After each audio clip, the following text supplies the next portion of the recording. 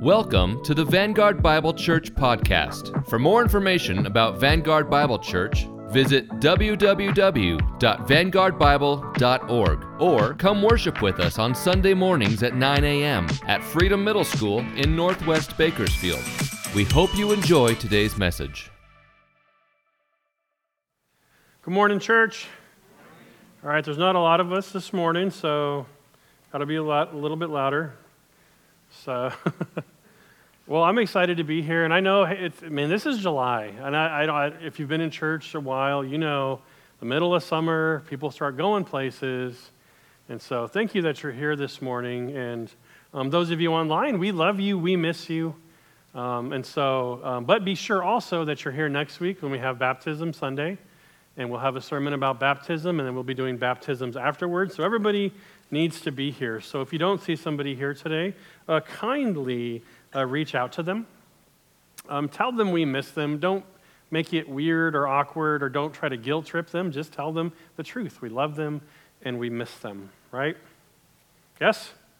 Yes, okay. Otherwise, it's just me sending text, and people get tired of that. So this morning, I thought the first thing we'd do is just jump right into the text and read this pretty big portion of this passage of Scripture this morning.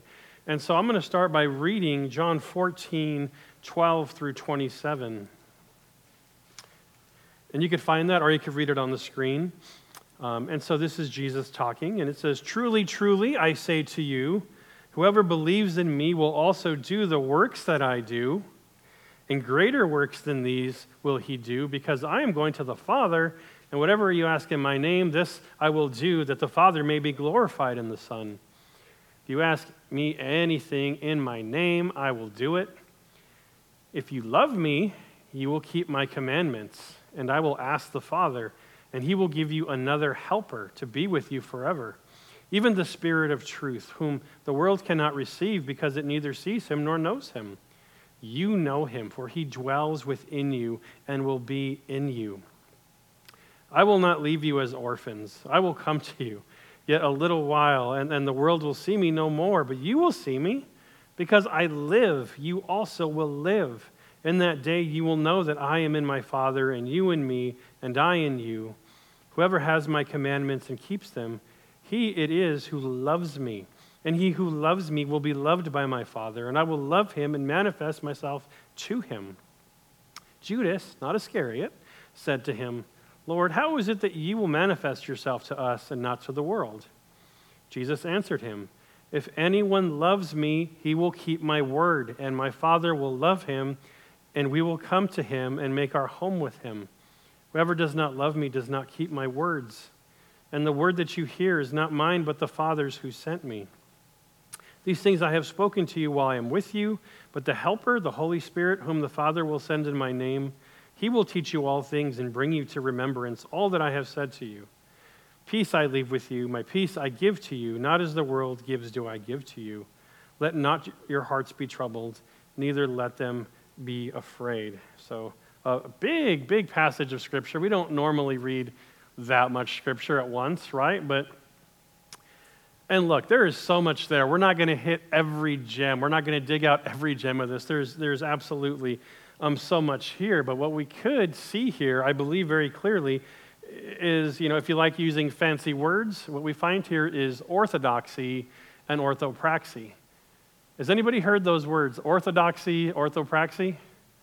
All right, so let me explain. So orthodoxy means right belief. It means the right belief. And orthopraxy means actions based on those beliefs, right? You know the right thing, and you do the right thing. And for me, what helps me, because I get these confused all day long, doxy kind of sounds like doctrine. So doctrine, doxy, that's what we believe is doctrine. And then praxy kind of sounds like practice. And so you have like your doctrine and your practice. And if you think about it like that, that's exactly what we're talking about here. And really, that's the sum of the whole Christian life. Do we know what's right? And better yet, do we do what is right? And so a lot of orthodoxy in here, a lot of truth to understand and be seen here. The first is of the introduction of the Holy Spirit. right? The introduction of the Holy Spirit by Jesus. And so while we have the advantage, we know what the Holy Spirit is, we know who the Holy Spirit is, put yourself in the disciples' sandals. Who? What?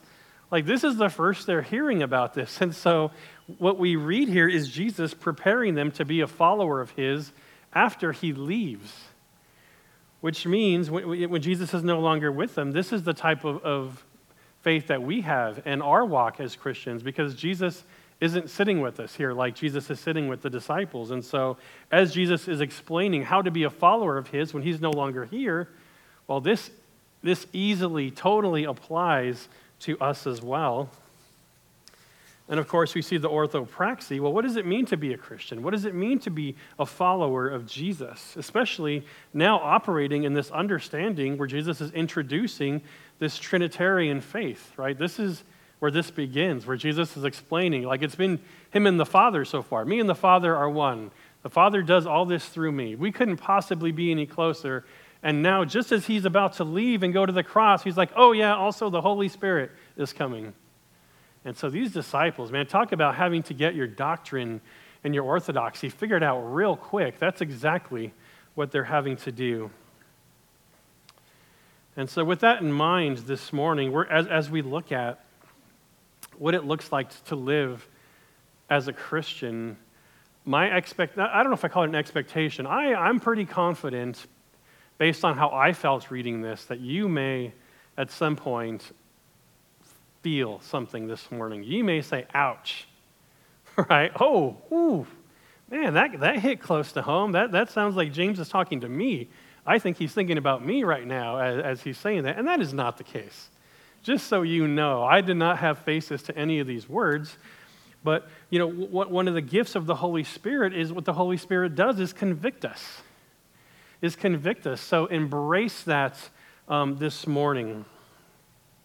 The fact is, a lot of that pain, if I'm being honest, much pain as a Christian for me is when I realize that I should have a certain love for Jesus and a certain obedience to Jesus, and for some reason, I have not followed through on that.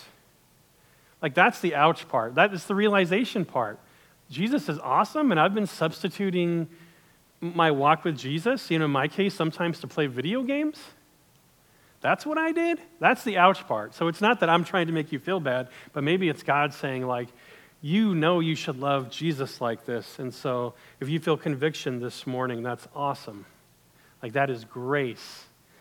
You may have heard me say, after coming to the faith, after the grace of belief and Jesus calling you to himself, I believe the second greatest grace in our life is conviction. Conviction. Give me conviction today. That's what I want, rather than confusion tomorrow. Conviction today. And so our sermon today is called Greater Works by Loving Jesus. And let me start by praying for us. Lord, help us. Help us to love you, to serve you. Speak to our hearts. Convict us, Lord, by your Holy Spirit. As we learn about the role of the Holy Spirit, this introduction, Lord, may it improve our lives and improve our walks and help us to love Jesus more, Lord. And doing all these things at the same time, knowing what a great Father we have. And we totally do, Lord. You are awesome. Thank you. Amen. All right. In verses 11 and 12, we read, "Believe me that I am in the Father, and the Father is in me, or else believe on account of the works themselves. Truly, truly, I say to you, whoever believes in me will also do the works that I do, and greater works than these will he do, because I am going to the Father." So this kind of ties back into last week's passage a little bit. And so Jesus is talking to Philip, and Philip is saying, like, show us the Father. Like, we will believe you, we will understand if you would just plainly show us. And Jesus says, Philip, like, my guy, my dude, you have seen the Father in my works. You have seen the crazy things I've done. And then Jesus takes this turn, a very unexpected turn here, and in this conversation to Philip says, and you, meaning Philip and the disciples and us, are going to do greater works than I did. Like, wow, what? What is happening here? And really, there's no confusion about what Jesus says here. But the confusion comes when we then try to explain that. What does he mean that we're going to do greater works than him? And so the first thing that we need to do is really deduce from the rest of the New Testament, from all the entire history of the church. And so we know, we could pretty easily figure out what is not being talked about here. What aren't we doing? Well, we're not doing miraculous, spectacular works of power, right? Like Jesus did. Now, some of the disciples did some pretty insane stuff, right? Some miraculous stuff, but nothing in quite as great as Jesus did, and certainly not as great in number. And then even us today, how many of us here could say that we've turned water into great wine? How many of us have walked on water? How many of us have risen somebody from the dead? Right? Like called them out, just like, hey, get out of the dead.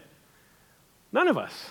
And so we know when it says greater works that we are not talking about pretending, right? Or going on TV and pretending like we're doing these amazing things like Jesus did. No, those are things that Jesus did.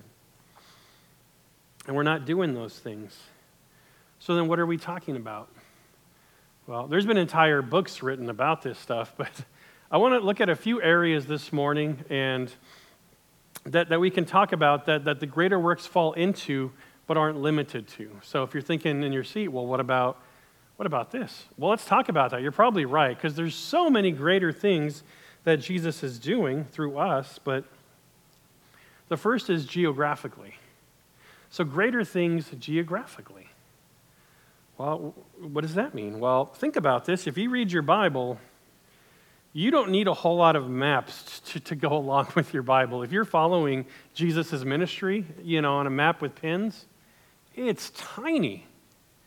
It's a couple of miles, right? That's all Jesus' ministry was in this very tiny little piece of land in Palestine.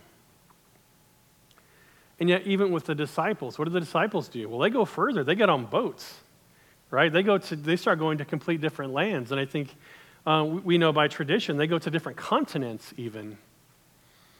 And even us today, we have access to geographically spread the gospel, right, greater than Jesus did.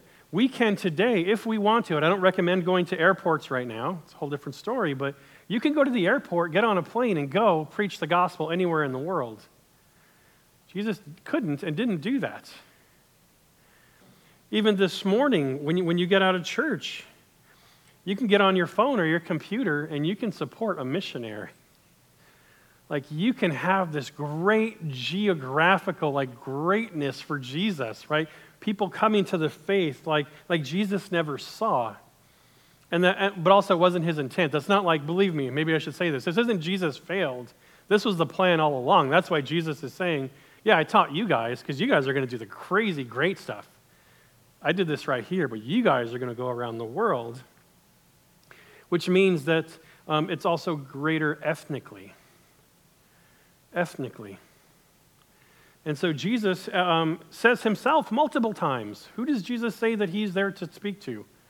The Jews, right? Jesus says the gospel is to the Jew first and then to the Gentile. It says that clear as day. Some great passages about that. Jesus is coming for the Jews specifically. And then it's the disciples.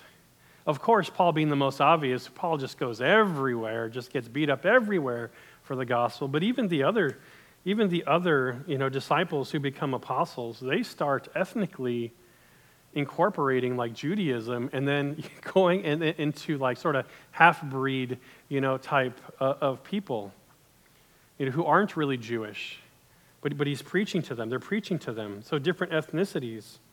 And so I would just say this morning, I feel like I have to say that Christianity never was and never will be a white religion. I love everybody here. This is Bakersfield. This is just where we are, but you hear this all the time. Christianity is a white religion. Nonsense. Look at history.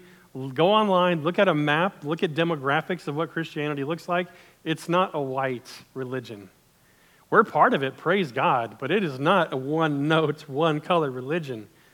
No, in fact, in Revelation 7, I don't have it written here, but it talks about all the nations and all the people, everybody from everybody just worshiping God.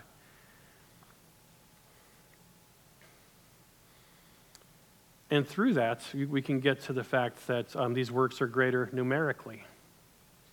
Greater numerically. Now, some people follow Jesus, but if we're honest, just as the time we've spent in John, it almost seems like more people are leaving Jesus than coming, right? It's like, oh, these masses, these crowds, they come around Jesus.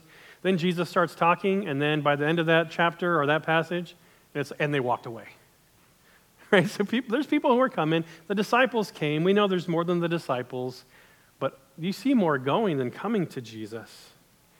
And then when Jesus goes to heaven to be with the Father, which Jesus is so excited about right now, a couple of days later, thousands come to the faith. Right? In the book of Acts, thousands within days come to the faith. Today, I don't know how accurate this is, but several sources I looked at said there's 2.38 billion people in the world who express some form of the Christian faith. It's insane. So greater numerically, and also greater because of that humanitarianly. That is a word, I promise you it is. I looked it up. Humanitarianly. In chapter 12, Jesus says, you have the poor with you always. It's kind of a weird statement. What's he saying? Well, you guys have all this humanitarian stuff to do. It's not going away. And so you guys need to handle that, but we have. And the church, don't believe the memes and the hype. The church has done more for the world than any organization, than any company, than any movement in the history of the world, as far as helping the sick, building hospitals. There's a reason hospitals are all called Saint something, right? Building hospitals, helping the poor, feeding the poor, helping the unborn, helping the born, don't believe the lie that we don't, widows. There's all these parachurch ministries that are built around the fact that in this power of ethnicity and number, that all these people coming to Jesus, the world is a better place. And so Jesus, if we look at Jesus' ministry, we can't say, oh, Jesus helped, the uneducated and all these different things. But if we look at the church, it's like, oh my gosh, all these great things we're doing in the name of Jesus to make society better. I would say even our country reflects that. The great things about this country, and I still love this country, they're all built on Christian principles, right? I mean, just think education and healthcare. All those things that people are now calling rights were things that Christians fought and died for. But at the end of that, despite that, we have to be careful how we frame this discussion. When we're talking about greater works, we are not talking about comparing our works to Jesus' works. This is not comparing whose works are greater. But what we're comparing is the works that Jesus did on earth versus the works that Jesus is doing from heaven. They're both Jesus' works. Jesus is still getting the glory. It's still all about him. We're doing greater works, but it's through him and for him. And so that we have to be careful about our own ego in this, right? Check our ego with this. The greater works are a result of following Jesus, which is believing in Jesus. Remember, the thrust of this passage, as we talked about last week, is let not your hearts be troubled. What?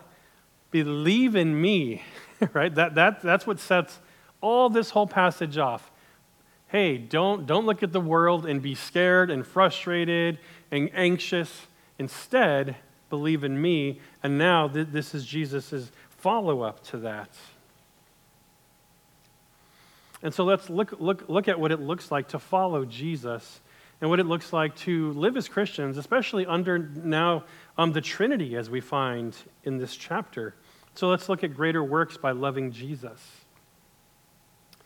And so as we look at Jesus, what does it mean to follow Jesus? Well, verses 21 through 24. Whoever has my commandments and keeps them, he it is who loves me. And he who loves me will be loved by my Father, and I will love him and manifest myself to him." Judas, not Iscariot, said to him, "Lord, how is it that you will manifest yourself to us and not the world?" And Jesus answered him, and he's saying the same thing again here. "If anyone loves me, he will keep my word, and my Father will love him and will come to him and make our home with him. Whoever does not love me does not keep my words, and the word that you hear is not mine, but the Father's who sent me." And so you kind of hear, just in these 3 verses, like kind of the same thing repeated 4 different ways. And when that happens, if Jesus is repeating the same thing over and over, we want to understand this. It couldn't be clearer, especially understanding orthodoxy and orthopraxy. If you love Jesus, it's because you know who he is, right? Your orthodoxy, you know what's required, you know the word, and you will listen and you will follow and you obey. Whoever does that loves Jesus. And that seems pretty basic.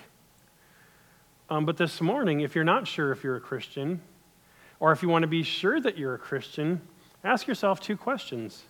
The first is, do you love Jesus? Do you love Jesus? That's a fair question, and maybe that's one that you need to sit alone with, sometime during the week. And then follow-up question to that is, do your actions show that you love Jesus? Do your actions show that you love Jesus? Someone who loves Jesus loves what Jesus loves and hates what Jesus hates. And I think I was having this discussion earlier, I think with you, Lee. Doing Christian things doesn't make you a Christian. Doing Christian things does not make you a Christian. Loving Jesus and doing those same things is a Christian. Now, Matt Carter, he says this, I thought it was really good. If you want to conquer sin and obey Jesus, you don't simply try harder to obey. You stoke the flames of your love for him. The antidote for disobedience isn't obedience, but love. For some of us this morning, the next step in our Christian faith isn't to download another sermon. It's not to read another book, and it's not to listen to another worship song. It's to learn how to love Jesus more. That's your next step. Focus on Jesus. Pray to Jesus. Be obedient to Jesus in everything we do. And be encouraged by the fact that I do believe that attending church, and I know it's July, we're a little lighter this morning, attending church does show love for Jesus because you are loving what Jesus loves. You're not forsaking the gathering of elect. The fact you're here tells me, okay, there's something about your heart that's in the right place. You're doing the right thing. And so, again, be encouraged by that. Now let me lean in a little bit and talk about other areas of obedience that are pretty high up on that list of things that we need to be asking ourselves if we're Christian. Do you have any other gods before Jesus? And I would say, really think about whether you worship yourself more than Jesus. So I tell you, as an American, that should be our first question. Do I love Jesus or do I love me? And is Jesus sort of, my sidekick, my homeboy?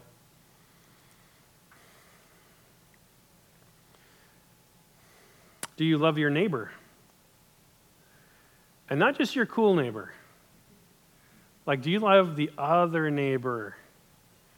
The one who is maybe a different ethnicity, a different religion, a different political party? Do you love them? Would they say that you love them like Jesus loves you?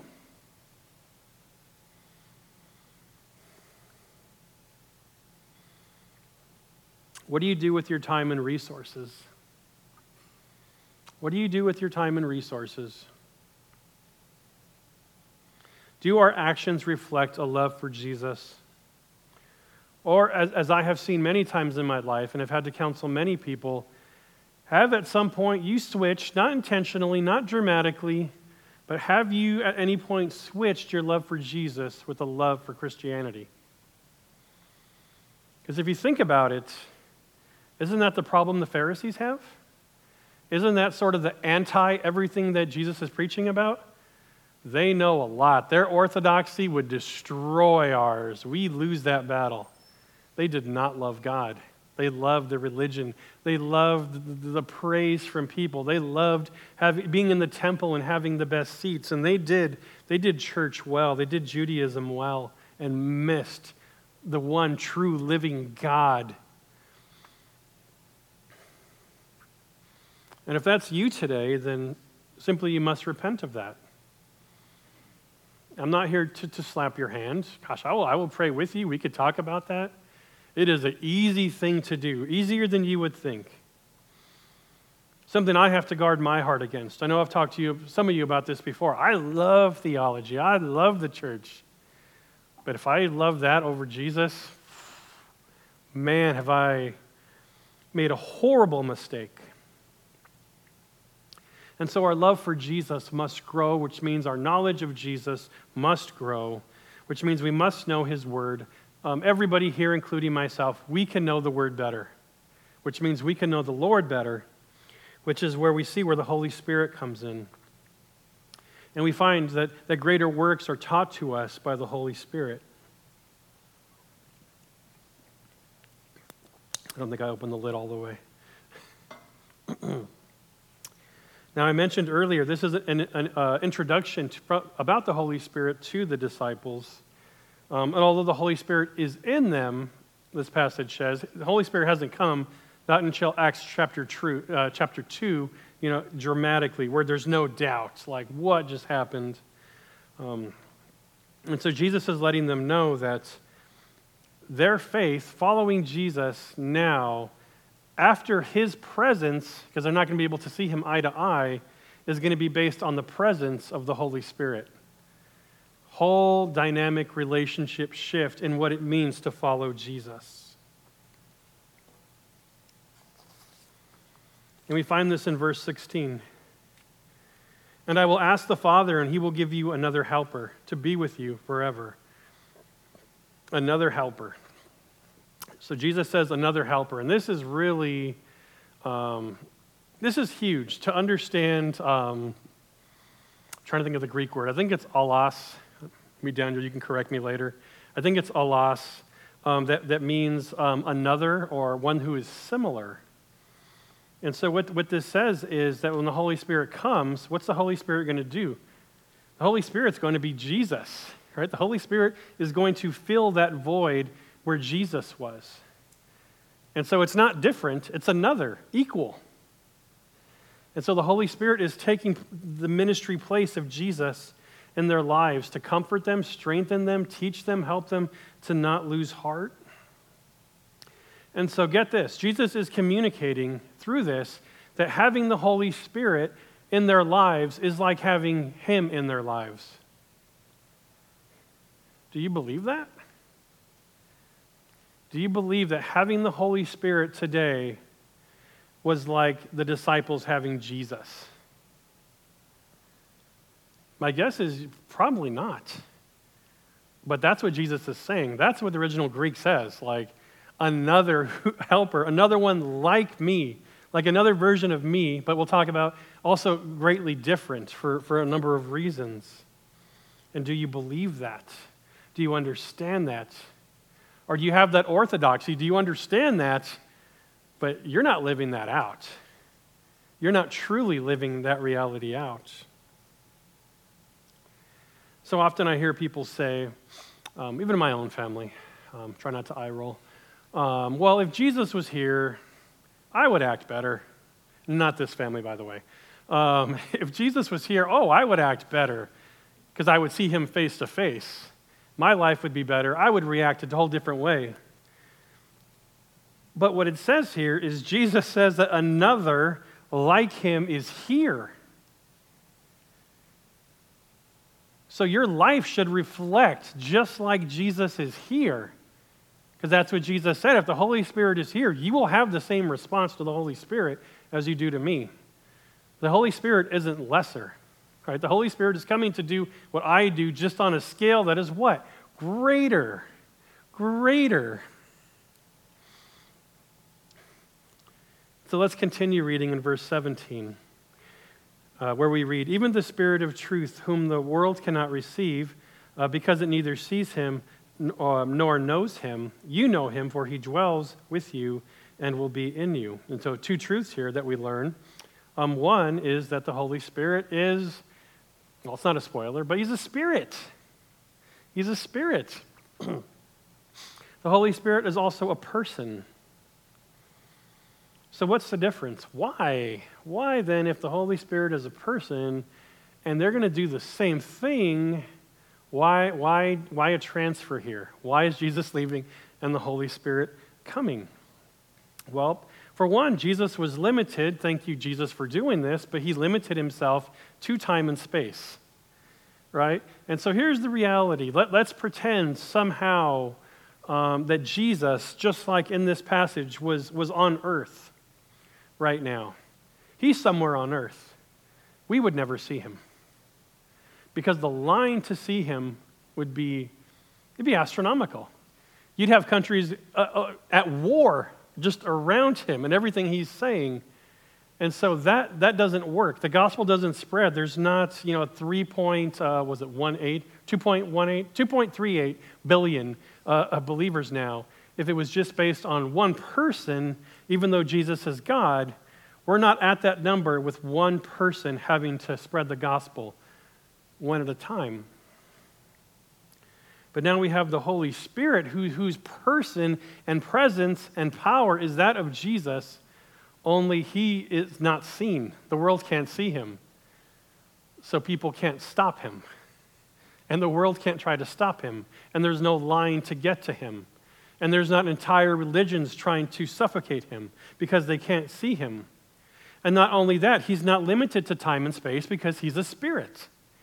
And so the Holy Spirit can be everywhere. Right? There's no limit. So we have now a form of Jesus, right? God, who is able to do the ministry of Jesus all over the entire planet, unseen. And so that's why we see this greater than shift. The works that we're going to do are greater because we have the Holy Spirit, who is not seen, just as powerful, moving all around us, doing things that are greater than Jesus was able to do because in his humility, he allowed himself to become human. And so we see how these greater things now make sense. And speaking of time and space, it says that he dwells in us. And so Jesus, if you remember last week, he says, hey, when I leave, I'm going to go to the Father. I'm going to come back from the grave. I'm going to go to the Father. I'm going to prepare a place for you. Well, that's great for the future. But what about today? Jesus, you're leaving to go to the Father's house. Does that mean we're alone? No, he follows it right up, saying, the Holy Spirit is in you, dwelling in you. In the Greek, it says home. Like you're the apartment, right? You are where the Holy Spirit lives. And so we have God even more intimately by the Holy Spirit inside of us. Now, what's the Holy Spirit doing inside of us? Well, he's helping us, as we'll see. But he's helping us, making a home in us to what? Get us to our Father's house with Jesus.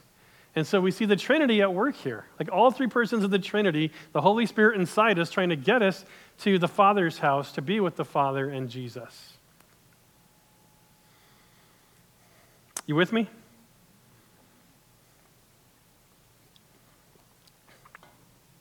Now I want to look at another two verses that tell us more about the Holy Spirit here. Verses 25 and 26. These things I have spoken to you while I am still with you. But the Helper, the Holy Spirit, whom the Father will send in my name, he will teach you all things and bring to you remembrance all that I have said to you. And so we learn two more things about the Holy Spirit that I love. First is that he teaches us. And so again, if Jesus was here and he taught me, I would be the best disciple ever. Okay, well, it says here, what's the Holy Spirit? Jesus starts talking about the Holy Spirit. First thing, dude is going to teach.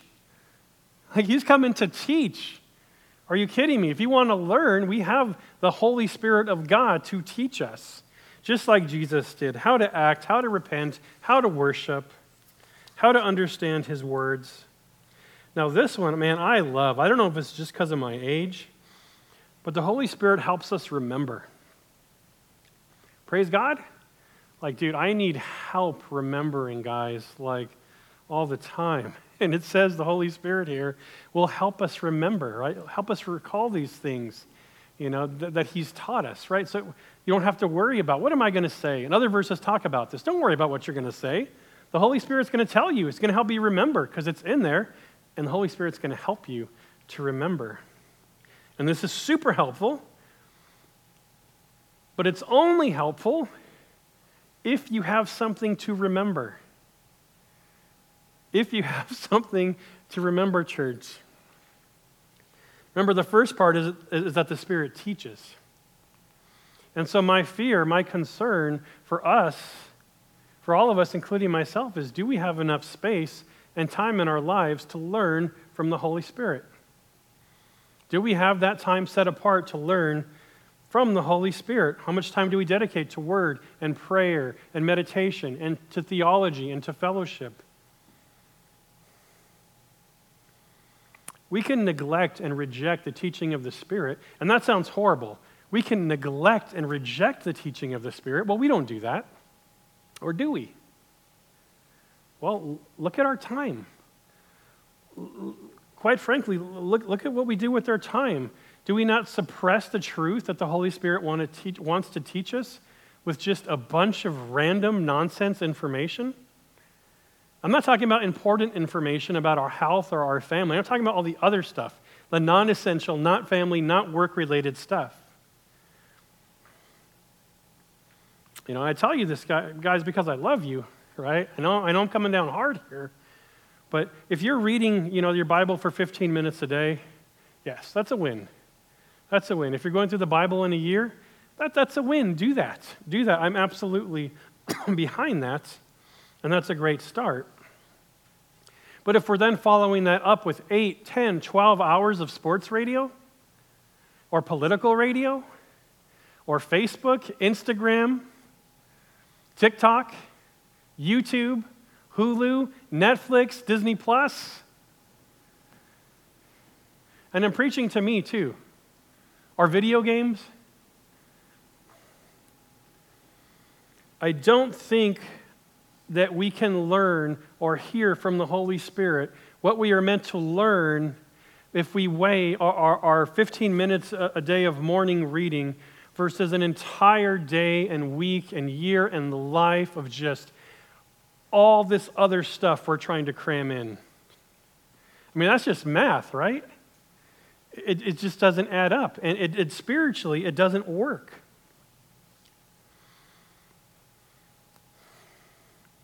Now, I'm sure as one of those, I probably rubbed at least all of us the wrong way at least once in there.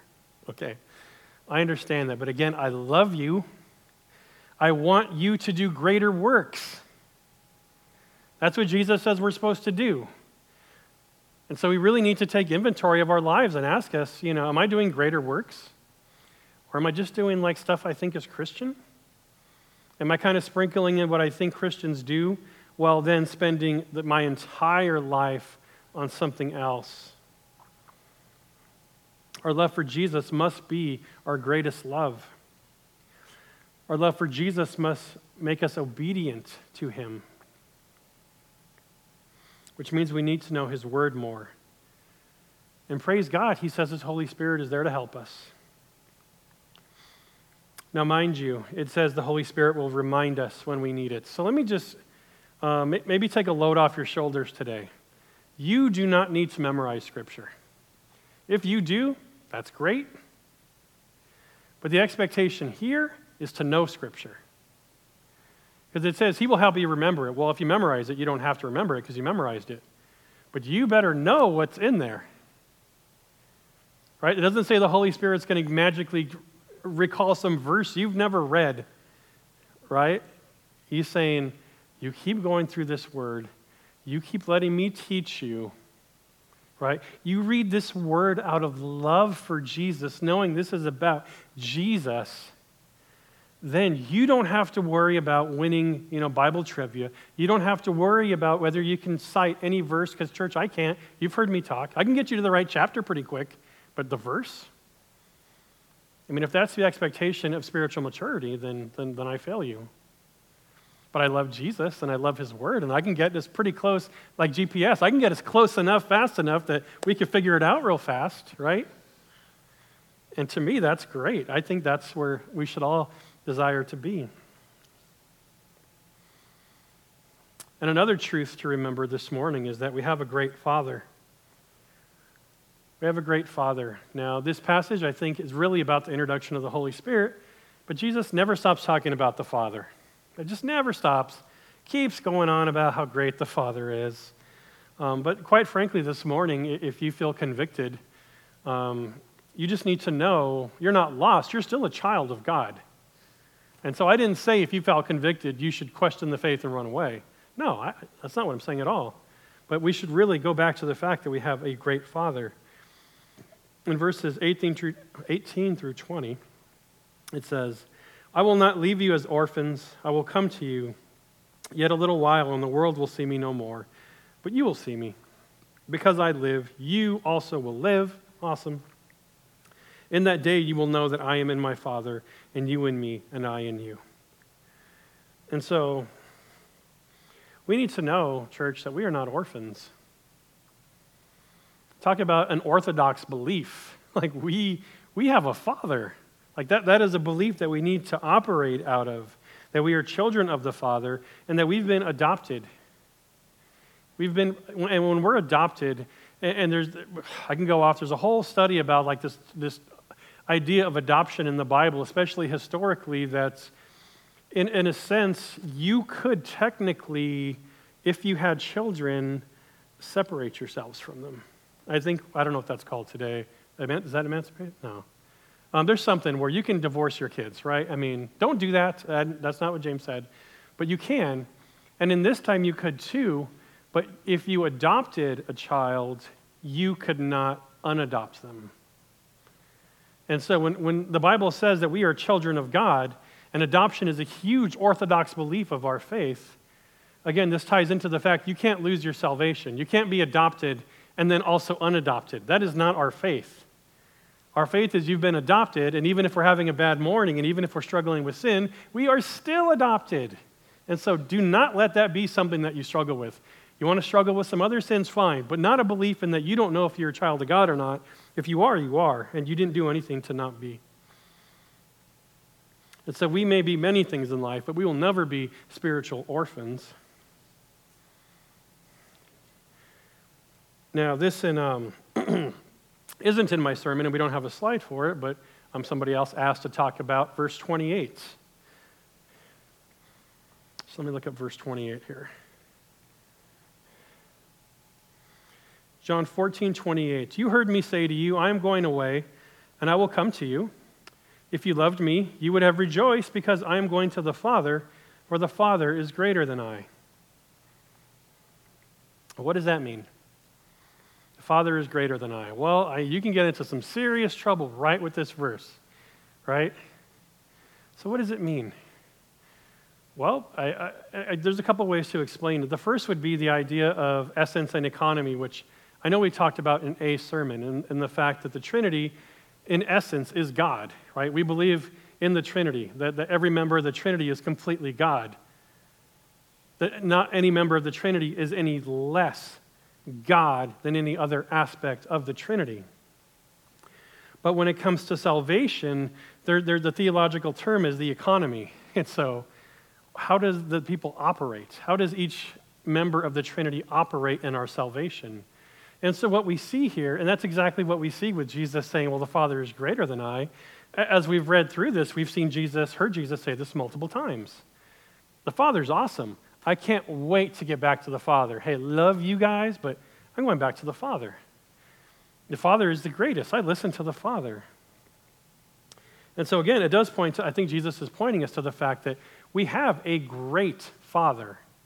Right? Jesus wants us to know you've been adopted by a great Father. But there's also part of this where we need to understand how intimate and supportive the Trinity is within itself. You've already heard Jesus say in this passage, you're going to do greater works. Why? Because you have the Holy Spirit. So in this passage, I mean, you could get confused about, well, what does it mean that the Father is greater? Well, if you're going to get confused about that, then get confused about the fact that he also says that you're going to do greater things because of the Holy Spirit. So don't confuse Jesus' humility and his operation in the economy of the Trinity with how much of God he is. He didn't just say, Holy Spirit is greater and the Father is greater, and then I'm just down here. No, not whatsoever. In fact, when we operate in the Holy Spirit, what does the Holy Spirit tell us? Jesus is awesome, right? Obey Jesus. Out of love for Jesus, obey Jesus. What does the Father want you to do? Worship Jesus. And so what we see here and throughout Scripture, it's not a contradiction at all, but every member of the Trinity is all about the other members of the Trinity. What you never hear is Jesus say, I'm awesome, Holy Spirit's okay, God the Father, they're okay, but I'm God. No, they love each other and submit to each other just like some of us do in marriage or for part of a team. No, it wasn't my block that won the game for us. It was the throw of the quarterback. Or it was the catch by that receiver. And so is that player saying that he's less than them? No, he's just being a really good teammate. He's being humble, and he's pointing out the fact that it's this collective working together and pointing to how great each other are that shows just what a great God we have. Right? It's so different than the gods that are surrounding them that are angry, right? And people are afraid and they're sacrificing their own babies out of fear for every little reason because they don't know if their God's having a good day or not. And Jesus is saying here, and the Holy Spirit says, and the Father says, like, we love each other. And also, not only do we love each other, we're going to make our home in you in the Spirit, and we're making a home for you for eternity. You're going to join into this. Like, you are now invited into this. And so it's a great thing, and I hope it's not something that would confuse any of us, the fact that Jesus says that the Father is awesome. In the same way that even if you said that your Father is awesome, it doesn't mean that you're saying that you're lesser. Not at all. Now, there is one last couple verses I want to look at this morning, which is verses 12 through 14. Not much time left here, but there's this incredible truth. It says, truly, truly, I say to you, whoever believes in me will also do the works that I do, and greater works than these will he do, because I am going to the Father. Whatever you ask in my name, this I will do, that the Father may be glorified in the Son. If you ask me anything in my name, I will do it. And this is sort of this was where we started, and this is how this all ties together as well.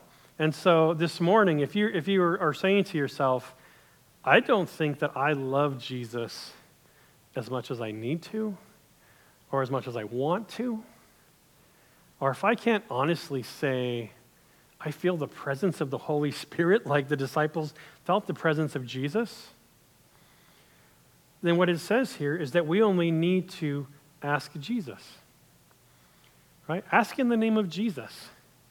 You know what a great prayer is? If you're working on prayer, it's something you want to get better at, I'll tell you a very good, true prayer you could pray every day. Jesus, I love you. Help me to love you more. Right? We could pray that every day and mean it. Or maybe you can pray, Jesus, teach me by your Spirit your word. Help me to prioritize it, to go through it, and let me be taught by you, and help me remember that so that in every area of my life, as I approach every decision in my life, I know how to do it in a way that honors you, follows you, and loves you, because Holy Spirit, you're telling me, reminded me of all these things, because it's not like we're going to walk around with a checklist, guys, right, and see what we're doing. But the Spirit's inside of us is going to do that for us. And lastly, if you look around and you don't see yourselves doing greater things, the things that Jesus said you were going to do, that is the prayer that Jesus wants to answer, right? And so, that's the context of this, where Jesus says, ask me anything. And yes, there's people who are going to leave here and ask for a Lamborghini. Ask for one for me too, right? But that's not what this passage is about. It's like, you're going to do greater things. Ask for them in my name. And so, quite frankly, all these things today, and I hope it stirred us up and gave us a desire to do greater things, to love Jesus more, to understand our relationship with the Spirit. But also, it all comes back on us and the fact that we just need to ask. Let me pray for us. We hope you've enjoyed this Vanguard Bible Church podcast. You can find more sermon messages online at vanguardbible.org. Have a great week, and we hope we'll see you soon.